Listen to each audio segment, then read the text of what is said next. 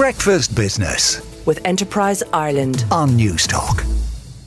Joe Brennan in the Irish Times reports that Citigroup has said that it is expanding its Irish commercial banking activities. The announcement comes at a time of mounting concern that staff in its European banking hub in Ireland may be caught up in wider job cuts being planned across the US banking giant.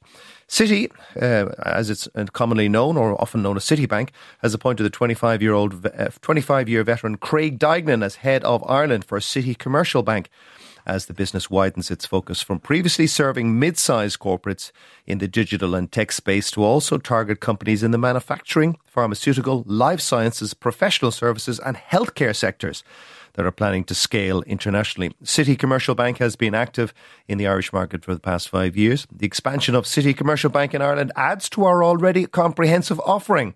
From Ireland, we now provide clients with a broad spectrum of Citi's global products and services, according to Davina Conlon, Citi Country Manager for Ireland. Gwyn Topham in the Irish Times reports that thousands of passengers flying to and from Gatwick this week will have their flights cancelled after the airport announced a cap on movements because of a shortage of staff in air traffic control. Gatwick imposed an immediate cap on Monday of 800 flights taking off or landing a day.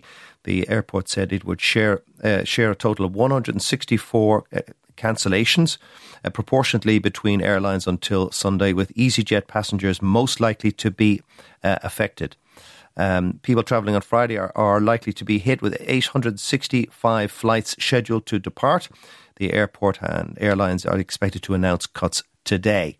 Sam Stolten in the Irish Independent reports that Booking Holdings' €1.6 billion takeover of Sweden's eTraveli group has been blocked by the European Union after regulators concluded that the proposed acquisition would harm the markets for online travel agencies.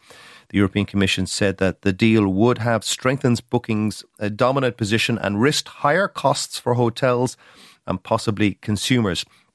The veto means that European hotels and travellers would not be further limited in the options available to offer their services and book their trips, Didier Reynders, the EU's interim commissioner for competition, said. This also means that the drive for competitive prices and innovation will be preserved in this important part of the travel industry.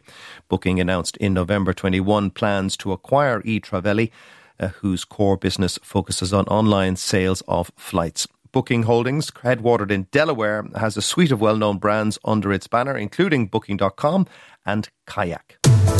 Breakfast Business with Enterprise Ireland on Newstalk.